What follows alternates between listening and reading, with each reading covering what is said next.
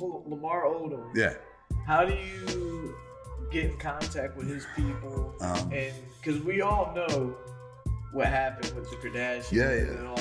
How do you get in touch with his people and say, yo, let's get this celebrity boxing thing going? Well, I got in touch with Lamar himself because I just reached out. I reached out to him on Instagram and he got back to me. He was like, yeah, a little boxer, a little Philly too. And I was like, damn, this is great. I was like, started talking for a couple of weeks. Finally got in touch with the lady handling him, Danita, who's helping us, Savvy Girl Consulting. We're working with them in Atlanta.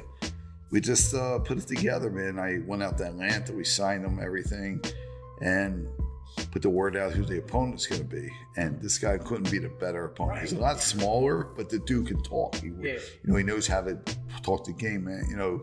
And he's he's a regular tough kid. He's not a boxer, but he's a tough kid. It just worked out that way. You know what I mean? It's like pop culture craze. You know what I mean? Exactly.